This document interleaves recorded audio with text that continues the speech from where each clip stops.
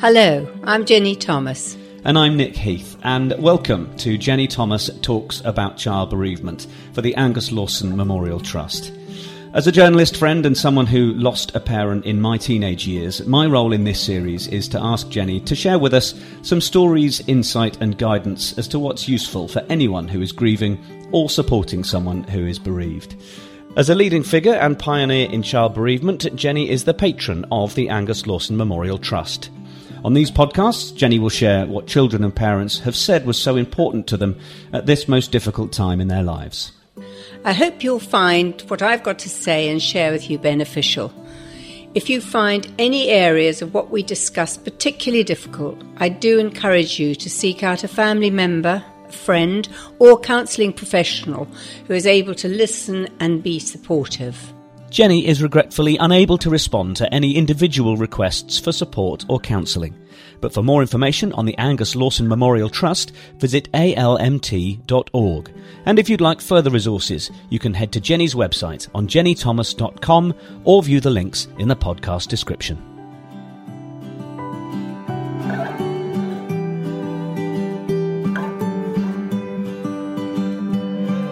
Hello and welcome to Jenny Thomas Talks About Child Bereavement. Thank you very much for joining us. It's a cool but sunny autumnal day as we record this podcast episode. And as the description says, today we're going to be hearing Jenny talk about the death of a child. And Jenny, well, this is a broad area which we'll explore. And as with many of our episodes, it is a hugely emotive subject. Yes, it is. It strikes at the very worst of our fears. I don't think anyone who's had children doesn't worry about something happening to them. And when we hear about the death of a child, it can make us feel very vulnerable and very worried about our own children and what might happen to them. And I think that's why child death evokes such emotion in most people. When we're talking about children during this episode, a child can be a young person. For an older parent, losing a grown-up child is still their child ultimately, isn't it? So how are we defining a child during today's discussion?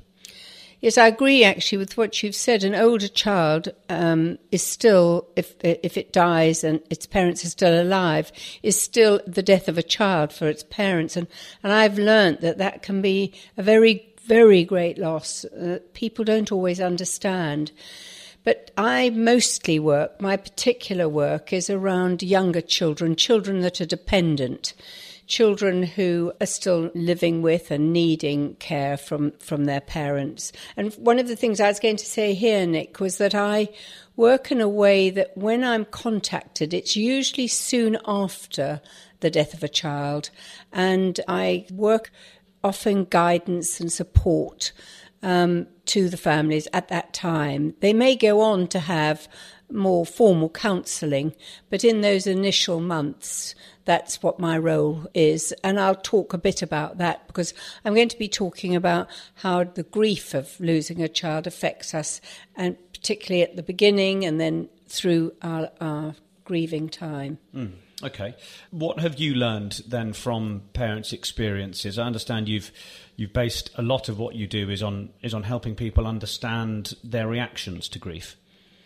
Yes, and I think that's really important because it's reassuring. I think lots of people feel that they're going mad. The grief is so completely overwhelming and something you know absolutely nothing about, and it just doesn't feel as if you're normal anymore. So I think it's important to understand grief and reassure parents, and I'm hoping that this podcast will be a help in that way.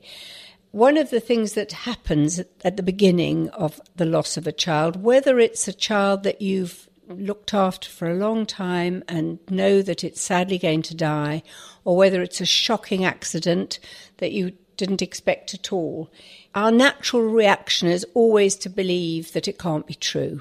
When you're actually told somebody's died, most people become very shocked by it, and they feel that it's just not true. And it takes some time for the truth to actually become real.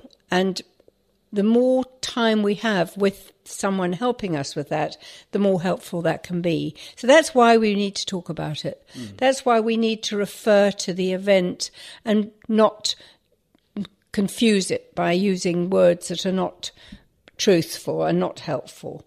So often when I see parents, they will talk about being like it's a dream, that they can't believe what's happened, and they talk about it as if it's a story that's happened to someone else. I'm actually thinking, as I'm speaking to you, of a family where they were talking about what had happened, which was utterly dreadful, but as if it wasn't their experience. And I actually said to them, it sounds to me as if that's not you're talking about. You're looking down on this family. And they, both the parents, said, yes, that's right. We realise we do that. And it's also a way of keeping yourself a bit numb. You know, we often can feel very numb in shock, and we do it to protect ourselves. And it's not useful or helpful for someone in my position to break down that numbness or that protection too quickly. It's not. It's there for a reason. We take on enormous events slowly. And my role is to help them slowly take on what has fully happened. And I guess you often will have people, and maybe something we've touched on before, that talking about, get on with it, come to the reality of it. You need to start dealing with this. But as you mentioned, it's got to be something that's done sensitively, and then when you've got people that perhaps feel more in that dreamlike state, you also have to do something at least to begin to create that connection with what's actually happened. Well, like what I did, by saying I can see that you're telling me this from a distance. Okay, yeah. So that's how it's helpful. It's also really important to realise that being numb is a feeling. People will say, I don't have any feelings. It's also shocking.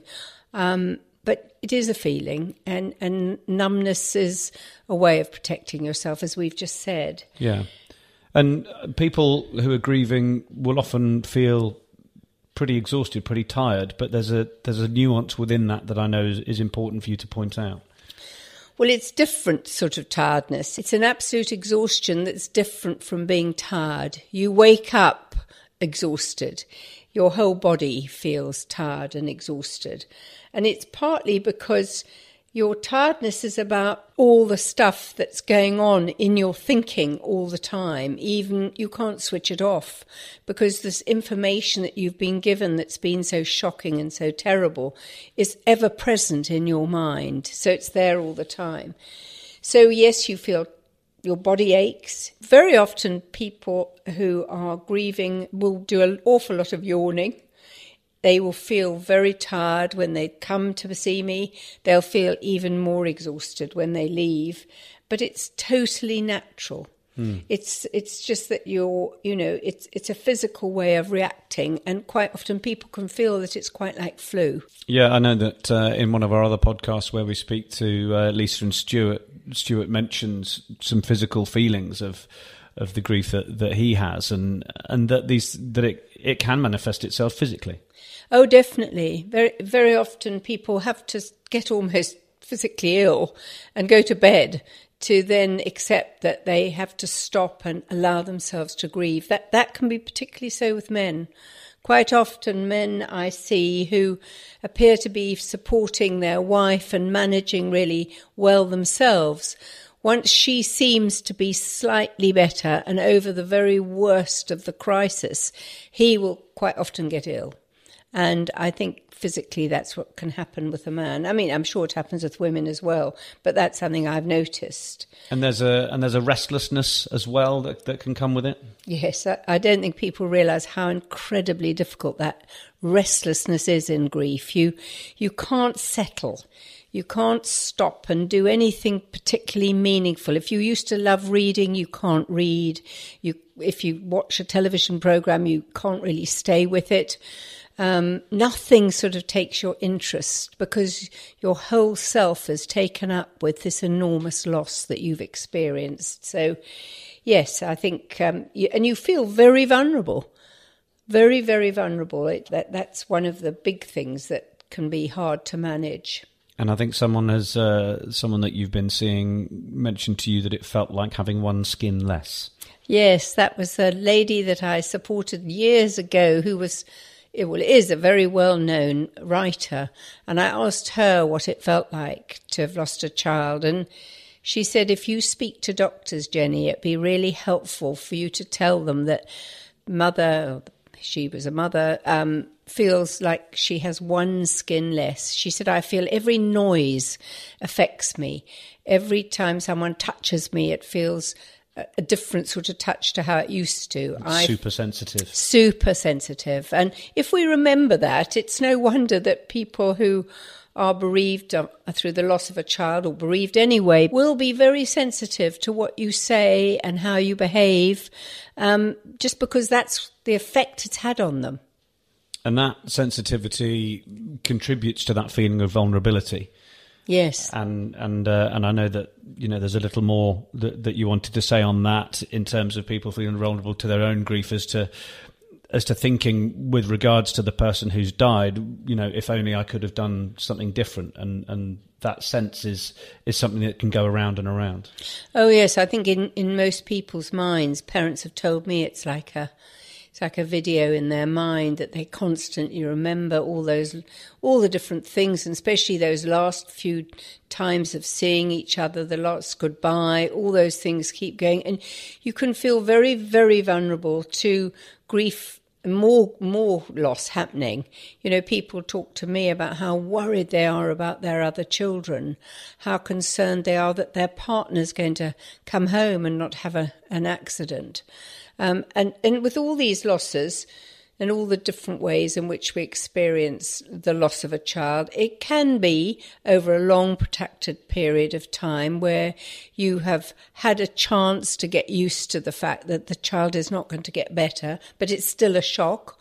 Or it can be when you're thrown into a totally new experience of a knock at the door and being told about a terrible accident, or that something you weren't expecting, that suddenly you get the news that your child has got something very wrong and is not going to live for very long, so you get very little preparation. And we've mentioned as well, I think, at the start of our series, we said that we would mention as well that obviously what is a very difficult scenario when you wouldn't expect someone to have taken their own life.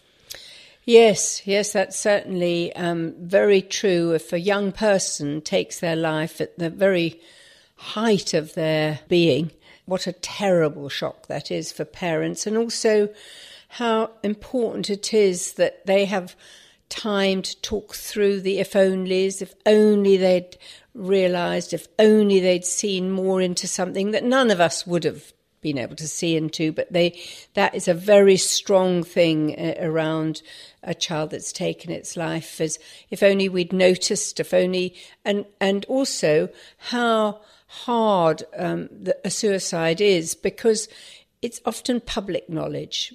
People hear about it, people talk about it, and it's the last thing you want to be publicly known for and known about.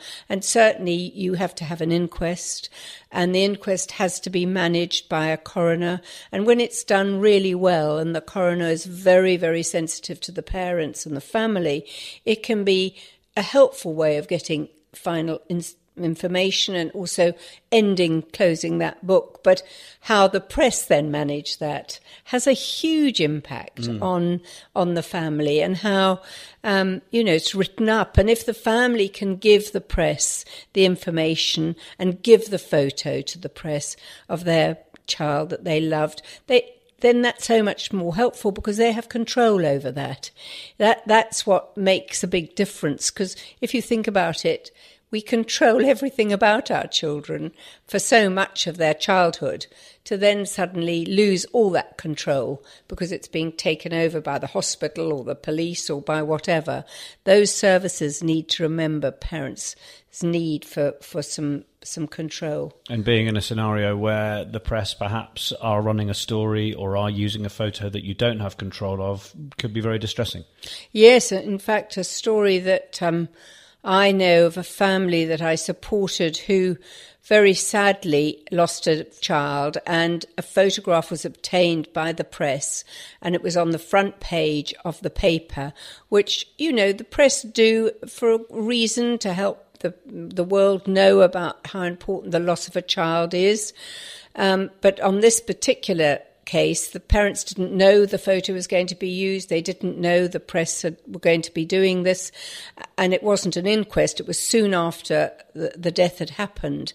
And the parents were getting petrol in a petrol station, not where they lived, further afield, and they noticed it was a pouring rainy day and the papers were all blowing off the paper stand in the front foyer, and the cars were driving over the picture of their child, and it was immensely painful. And that's where we need to just be really sensitive and understand their distress, really. I was looking up the origins of the word grief, and grief comes from a meaning to burden or to make heavy. And then grief is something that we talk about, feeling that we've been robbed of the most important thing. And the word rob comes from an old English version of bereave. So all of these sort of things are all connected. Yeah. Yes, I certainly feel that often when I listen to parents, that what they're talking about is enormous robbery. You know, they've been robbed of the most precious thing in their life. And, you know, when you're robbed, you don't just feel a bit upset or a bit sad or a bit tearful. You can feel really furious. And where do those feelings go? And intruded upon. Oh, totally intruded upon and violated. Yes. You can feel violated, and then people are a bit surprised that bereaved people can feel angry. Well, of course they feel angry, but what do you do with that anger? You know, it's not helpful to go out and hurt somebody, and it's not helpful to get very cross in the car when you feel someone's not driving very well. But you do need to go somewhere with that anger and find a way of expressing it. And very often that's something that happens with me. You know, that to talk about it, to say how furious you feel. Feelings are never judgeable. What you do with them can be judgeable, but there's no way in which I ever judge a feeling. And it's usually quite helpful to be able to express being angry. And does addressing that sort of stop people going over and over it again? What can you do to try and get people to sort of break out of that sort of cycle of dwelling on going over and over, you know, what might have been different, or you know, these constant feelings of grief? I think people find their own way, their own level. Some people can manage to talk about it, and that helps them feel it's validating them, and they feel helped by coming and talking about it, and they want to come back again and talk about it. That's one of the things that does happen in grief. We need to talk about what's happened over and over again. It's totally normal. But how do you do that if you don't have someone that you can talk to who really wants to listen? And also, you make sense of it yourself when you tell somebody. So quite often people will thank me, but in actual fact, they've done the work. I've just been the person that's listened. And they've talked about what it's like and how awful it feels, and then they realise that they feel a bit better, and they're going to go home and do something differently. I might go via the village today instead of just going straight to the car. You know, little things, it's tiny steps over the loss of a child that, you know, help people to feel they're moving forward. What other behaviours will you see in people that have suffered the loss of a child? Very often wanting to know what happened, exactly what happened, and to talk about that, to talk about everything that led up to it, to talk about what actually happened. And they can be very disturbed by not knowing the exact events.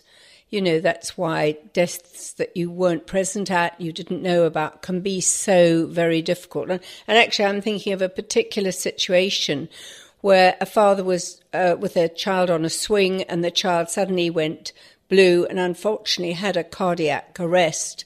And the ambulance took him straight to the hospital, and the father followed in a car.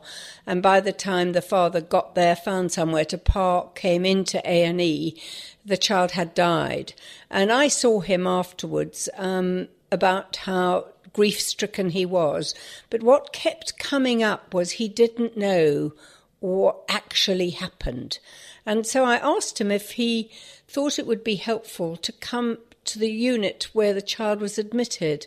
And he said he did. He was quite nervous about it, but we met outside. And I went through, this is where the ambulance brought your little boy. This is where it reversed in. This is the room that your son was taken to. I used the child's name, and this is the resuscitation table that he was put on. And his head was this end, and his feet were this end. And this is where the doctor used the equipment to try and save his life. And I then was lucky enough to find one of the nurses who'd been around at the time, who told me how long they tried, and we explained that to the dad. And then, in actual fact, he had arrived at the hospital by this time, and he came in. So he knew from then on, although he didn't then know, because he was so distressed with the actual news, he didn't then know what happened to his little boy.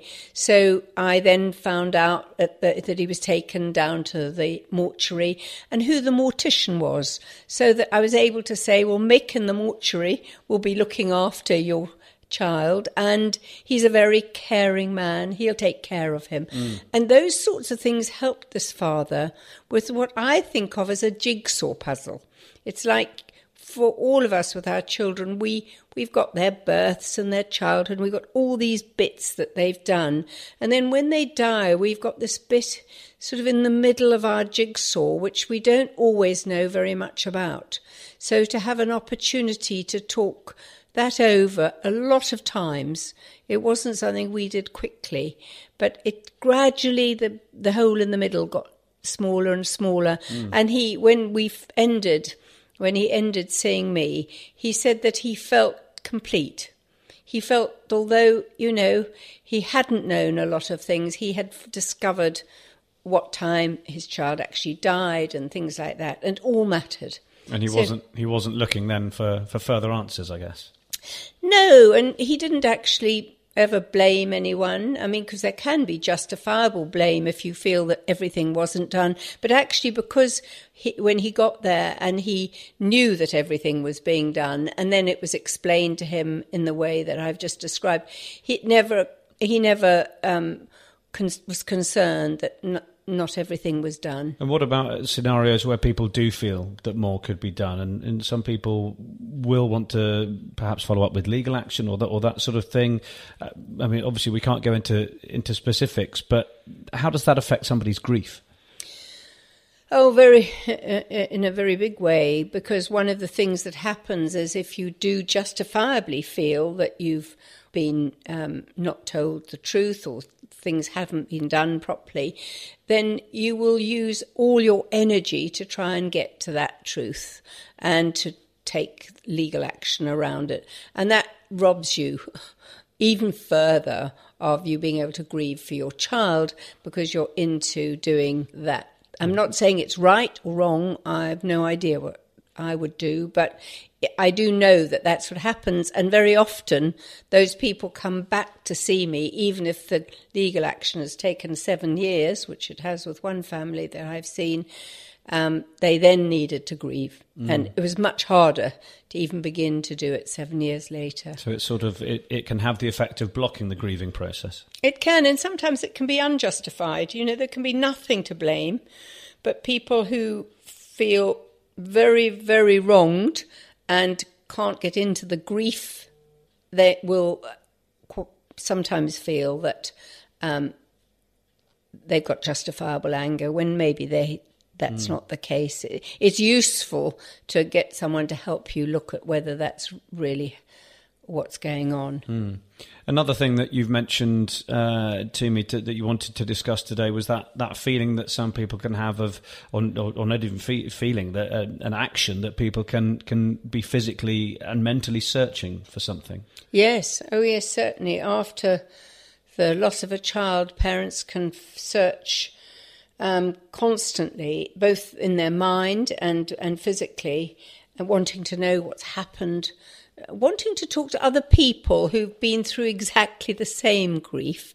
I've been able to, on occasions, introduce people to each other, and that's been a huge comfort, because there's something about just wanting to know, as anyone else feels like I do, felt like I do, because we all want to actually identify as people. And if you lose a child, who do you identify with? It can be a very difficult, and can make you extremely anxious. One of the other areas of grief that people don't, I think, realise how big anxiety is. In grief, we become much more anxious, not just about the grief and the loss, but just about life in general, because all of a sudden, what we thought was sure, and although we hear about people dying on television and things like that, we never think it's going to be us. And when it is us and we lose someone we love, you realise that life isn't sure anymore, and it can be very scary. And we can find it very hard to trust that the person we love is going to come home at the end of the day, or that we're just anxious about our own health, about life generally. About money, or about these sorts of things that ultimately seem unrelated to the bereavement. Yes, but they aren't. They're very much part of the bereavement. And they do get better. I mean, I'm talking about all of this in a way that I don't want to heighten anxiety for people, that this is what it's going to be like. But people feel all of this at different stages and in different degrees. Yeah. Some people feel something very strongly, others don't. But if you recognise any of this, it's a totally normal reaction to grief. The thing that I feel people need to know a bit more is that there is some depression in grief, but often people are labelled as depressed because they're grieving. And actually, grief is about being full of feelings, and depression is about being empty of feelings. And you might need help with either one of those. And that's interesting. Does that ring a bell? Yeah, well, I think a lot of people wouldn't necessarily make that distinction, and that perhaps their feeling of disinterest in life or what's going on, or a little bit of disconnection from things is related to them grieving, and therefore they're probably depressed and that sort of thing. But actually, it's a bit like what you talk about in terms of being numb is still a feeling. You may be feeling disconnected, but that is a feeling, and that the grief is something of its own, and depression is something else.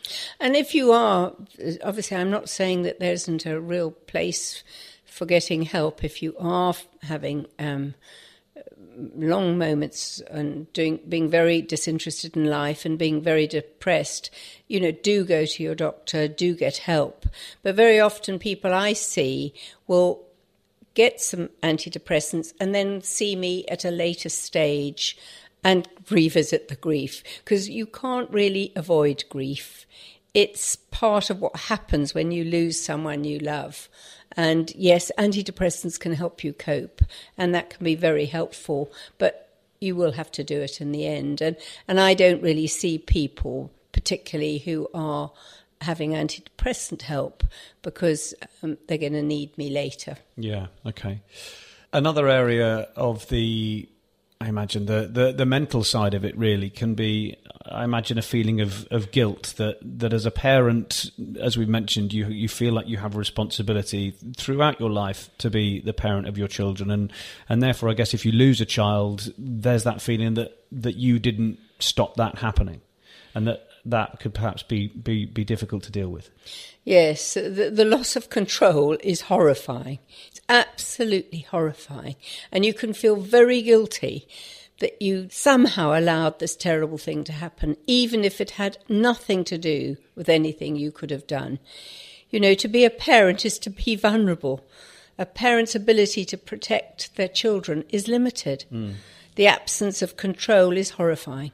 Sometimes when we continue to feel guilty and can't let it go, and take on board that we did do everything and we were a good enough parent. It's a way of punishing ourselves. And I think as a counsellor, I'm very aware that that needs some special help, because we don't need to be punished when a child's died. You know, we've been punished enough as parents. So, yes, I think it's really helpful to be mindful about that. So how different is it then if a parent has been responsible for the death of their child? I think every loss of a child is unbearable, and to think of something being more unbearable is almost inconceivable.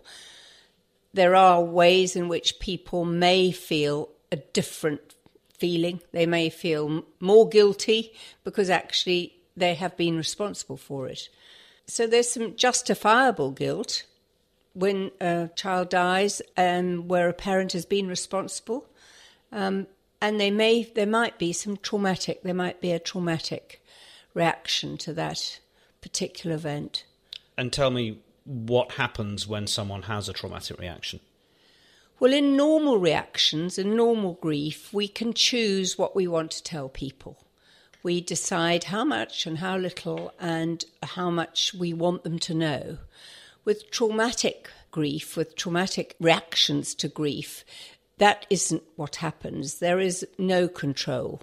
So you may hear a sound that will make you suddenly remember that event, or it may be a smell. It could be any number of things, or even feeling something can actually trigger that traumatic reaction. And when that happens, the person can feel very physically affected by it. It can be very incapacitating. And for some people, it's frightening to go out of the house because of it, because they're fearful that that might happen. We hear quite often about people having panic attacks. It's similar to a panic attack, but it's a traumatic reaction to a very large trauma that you've experienced. But not everyone feels it, and not everyone needs support over it. I've been fortunate enough to be supervised and to have done a fair bit of training with somebody called David Trickey, who's a specialist in trauma. And he's somebody that is certainly worth learning about and finding out what he says, because it's very valuable. And do you have an example of how this traumatic reaction can affect someone? Yes. An example is of someone who had a child that sadly drowned, and it was in a bath at home. There were two of the children were in the bath together, and the mother took the call on her mobile, and she just stepped out onto the landing to take it, and she was hardly gone any time at all, and one of the children drowned. And her reaction to it was obviously absolutely agonising to witness. But also what then happened was she used to have a traumatic reaction to water. So if she couldn't shower, she couldn't wash her hair, she became very reclusive. And it took some time to realise, I wasn't actually seeing her, but I was then she was referred to me with this concern about water and having physical reactions to hearing water, that we learnt where it might have come from, and we worked through that. And actually that was very helpful I've made a film called The Danger Age with a father who had a little boy that drowned, and he raised money to make this film. It is available on my website, and it's about how it's usually young children that drown, and often little boys who sort of suddenly decide to leave mum or dad's side and do their own thing, and their parents are not expecting that. So they toddle off, and they sadly will drown in rivers, in ponds, and at people's swimming pools. And the thing about drowning and children is that you make not a sound. When you drown, there isn't a sound made, and it's very quick. And people always think, I can see them, I know they're all right. But actually, water is terribly dangerous, and it's a very, very misunderstood danger for children. So the danger age, which is around 2 to 3, with mostly little boys, is what this film is about. And there's a link in the podcast description to the film for anybody that would like to see that. All parents who experience the loss of a child long to have a connection with it, and people who sort of are happy to make these films are obviously continuing the connection with the loss that they've had. I'm here helping with the podcast, having lost my mum at 14. These are important things, and hearing the child's name, these sorts of things are things that you found can be helpful. Definitely. I mean, I often get asked to do things where a child has died and the parents want to do something to put back into the world. They want to do something. And exactly, the little Conway was the reason that his daddy and mummy wanted to make The Danger Age. Certainly in most charities, like the Angus Lawson charity, there is a reason. There is a child that is their reason for doing it. Rosie's Rainbow, all these different reasons for wanting to stay connected and to hear your child's name and to know that some good is coming out of what was such an immense tragedy. The other family that I've been involved with was Horatio, and Horatio was a young boy that was sadly killed in an horrendous, I suppose it was an accident, but he was killed by a bear on a trip out in Finland, and his love was gardens and wanting to get a garden into hospitals, and where his dad worked, and his parents and his brothers have taken that wish forward, and now Horatio's gardens are being built as attachments to NHS hospitals. And I can't tell you, because I work in one where Horatio's garden has just recently been opened, the absolute joy it gives to people who are in hospital for a long time to be able to go out into a garden, to be wheeled out in their bed and actually feel that they're in nature when you're stuck in hospital. That came from Horatio and his wish to do something.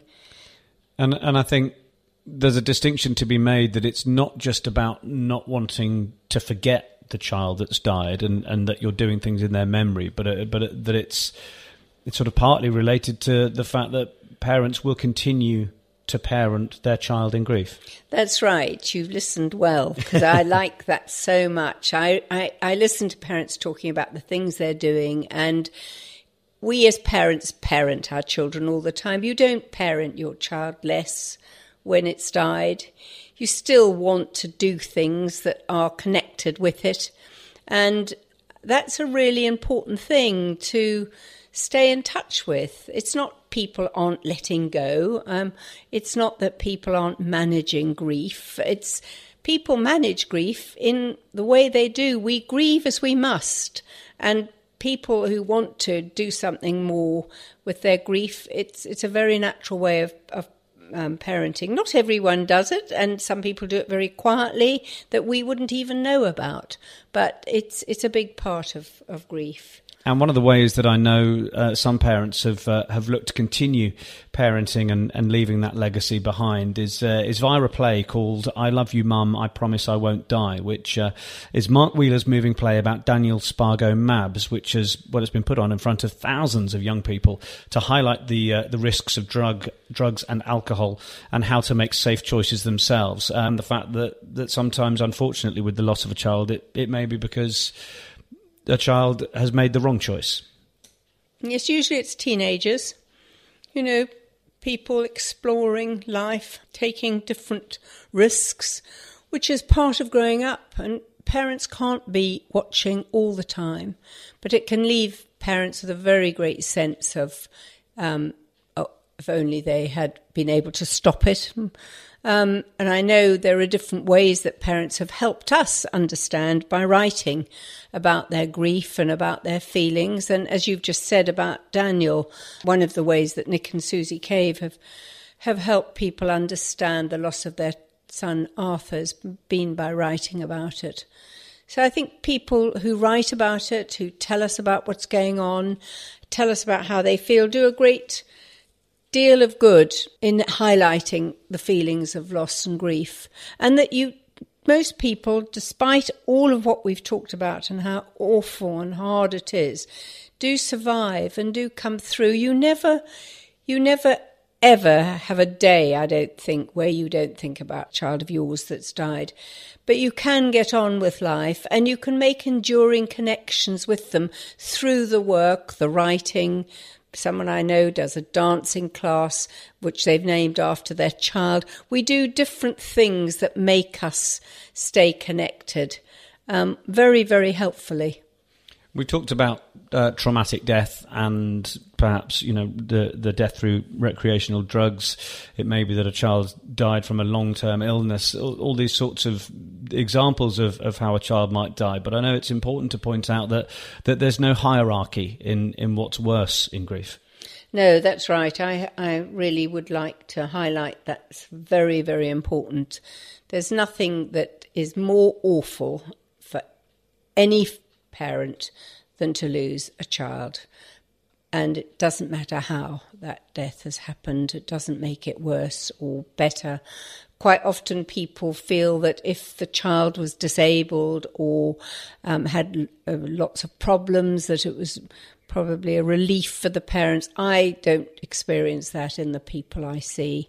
Most of the people I see who've had a child that's been very dependent because of health reasons are even closer to that child, because it's part of every waking minute that they have is worrying and thinking about that child with the problem. So when that child dies, the loss is absolutely huge in terms of every waking minute and what you would normally do with your life. The other thing that I've mentioned in previous episodes, and I think is worth mentioning again here, is how men and women can behave differently in grief. I'm not saying this is a set pattern, and I appreciate that in same-sex relationships it's more about the roles each parent plays rather than their gender. But for this example, and in my experience, I'll refer to them as simply women and men, but very often women that I meet find it really helpful to have a cry, to talk over and over again about what's happened. And most of the fathers, the men that come with their partners usually to see me, come because they want to help their partner. They might also be there because they really want to talk about it themselves. So it's not a set pattern, but on the whole, the man wants to do something that's going to help the mother of his child. He is usually wanting to be restorative, wanting to think about what can we do, where can we go, planning things. And if he does that with her, then it's likely that'd be really helpful for her if he can do it gently, to actually just spend time with her, doing some restorative things, even in the garden together, can be really helpful. And if the mother of the child talks to him about how she feels, she will help him get in touch with his feelings. They're there, but very often they need to be helped by the female in the family. And quite often women say, no, I don't speak to my partner about it because it'll upset him. And then she's upset with him because he doesn't actually seem to feel it as deeply as she does. So where she can do it and say to him how she's felt upset from seeing a boy the same age as theirs out in the park, and it really suddenly hit her like a brick, and tell him what that was like, he will understand and be able to join her. So it's where parents can do a bit of loss feelings and a bit of restorative feelings and swap around. It's the going between those two feelings, the oscillation, that really helps us in grief, that we can go backwards and forwards quite quickly. And it almost, in a layman's terms, I almost look at that as sort of being teamwork in grief, really. Yes. A couple working with each other, exchanging those roles and feeling and helping the other one, get through it. Yes, unfortunately, it's very often not like that, though, for couples who feel very differently in grief. And I'm not saying it always happens at all, but it does seem to happen quite a lot in my experience. I'm reminded of a story where I was asked to go and see a couple who were having problems in their relationship after the death of their child, and when I arrived to see them, I was very shocked at just how much anger there was. I could feel that he and she were both very angry. She was crying and angry, and he was very still and angry.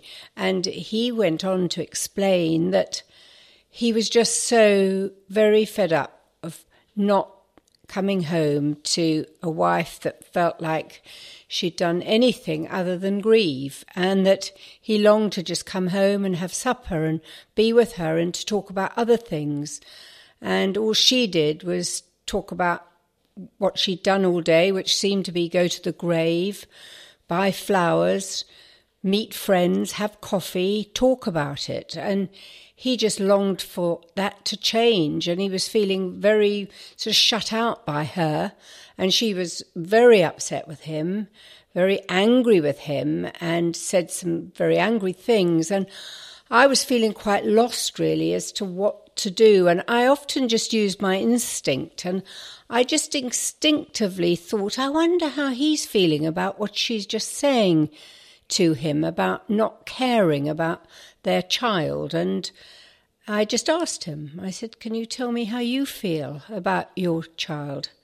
And he looked at me, and he was still for a moment, and he seemed to be less angry, and he just said, you wouldn't believe what I do. He said, sometimes I so dread coming home, and I just think I've got to have a bit of a break before I go in. So he said, I'll go up to the cemetery. And he said, she's buried up on the hill on the cemetery there, and I drive my lorry up, and usually if I'm lucky I can sort of get it right between the gates, and there's an area where I can park up, and then if I lift my headlights, they can pick up her little headstone. And I'm usually really, really sad, and I flash my headlights on her headstone, and then he was very upset telling the story, and he took a few big breaths, and then he said, then I come home, and I just thought, oh goodness, and I was so relieved, because she got up and she came over to him and she put her arms around him, and she said, I had no idea, love, you even thought about her. And he said, of course I think about her. And it was at that point that I realised that I really didn't need to stay any longer. You can get so stuck in both being in very different places that you can hardly talk to each other. And it was a relief. I did see them again. Normally, about a month later, I used to work sort of every 3 to 4 weeks with couples. And that's why I think couples work is so important, because he clearly cared a great deal. That is a very emotional story to imagine being there. I mean, how do these things affect you? On the whole, I'm really pleased that parents are brave enough to do and say the things that they do when they've been through such a terrible loss. They get themselves through this, and you don't ever forget or move on from the loss of your child. You always bring it with you, but you get on with life. So I suppose what I've learnt is that most of the people I see actually manage to have an enduring connection with their child while they move on with life. And that's very uplifting for me to observe. And also I do hear of the most wonderful things that people do. I'm thinking, I must just tell you about this family who had a child with a very long illness, who had cancer. The child was not expected to live. She was a teenage girl. And her sister had felt, quite neglected at times, because mum and dad had had to spend so much time with this sister that was so ill. But she was so thoughtful, and she was a young teenager, but her older teenage sister, the one that was not expected to live, was talking about what she wanted for her funeral, because the family had managed, with some help, to get to talk about something as difficult as that, what was going to happen when she died. And she wanted to look nice in her coffin. And the younger sister offered to go shopping with her to buy an outfit that would make her feel good. And I found that such an amazingly lovely thing to be part of, because the older sister did die and she did wear the clothes that her sister and she had chosen together. And she felt very included in such a terrible loss. And I saw the benefit of that afterwards. And what sort of things do you think people can do if they're a parent to try and help themselves in this sort of scenario? I mean, lots of people I know find nature, walking out in nature, really helpful. We've talked about being able to talk about it, get some help, find someone you trust that you can talk to. To exercise is vitally important, even if it's only, a little bit of exercise. To try and rest, even if you can't sleep very well, rest. Gardening is such a lovely thing to do. And I'm reminded of a quote by Audrey Hepburn. And she says, to plant a garden is to believe in tomorrow.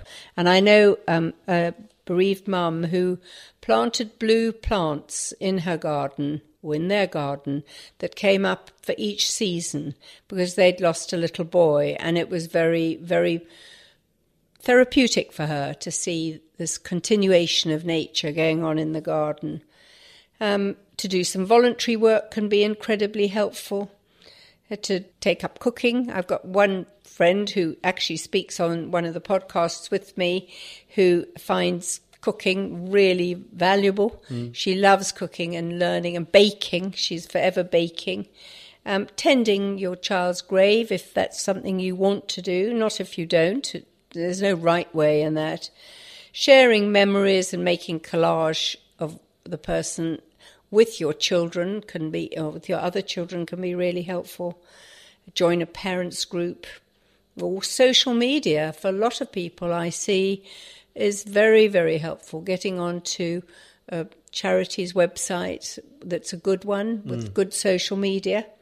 I do a bit of work with families where I see the whole family together, and I do some family therapy where children of different ages all attend. And that, like on an anniversary once a year, is something I'm very pleased to be invited to. I was invited to a bonfire night on a common where it was the anniversary of a young boy called Benny's death, and his parents are very open about me talking about that. So, yeah, that's another way. So it seems to me as we round off this episode that, the sort of key things to take away from it really are that there is no hierarchy to grief, as we've mentioned, and that there's no right or wrong way. No, and the loss of a child is whatever it is to its parents, and most parents will feel the loss all of their life, but they will also be able to get on with life. Yes, I think that's right. There's nothing more difficult. Jenny, thank you very much indeed, and thank you to those of you who have tuned in. As we mentioned, there are links to resources on the podcast description, on the episode description, and we look forward to you joining us next time. But for now, from Jenny and from me, it's goodbye.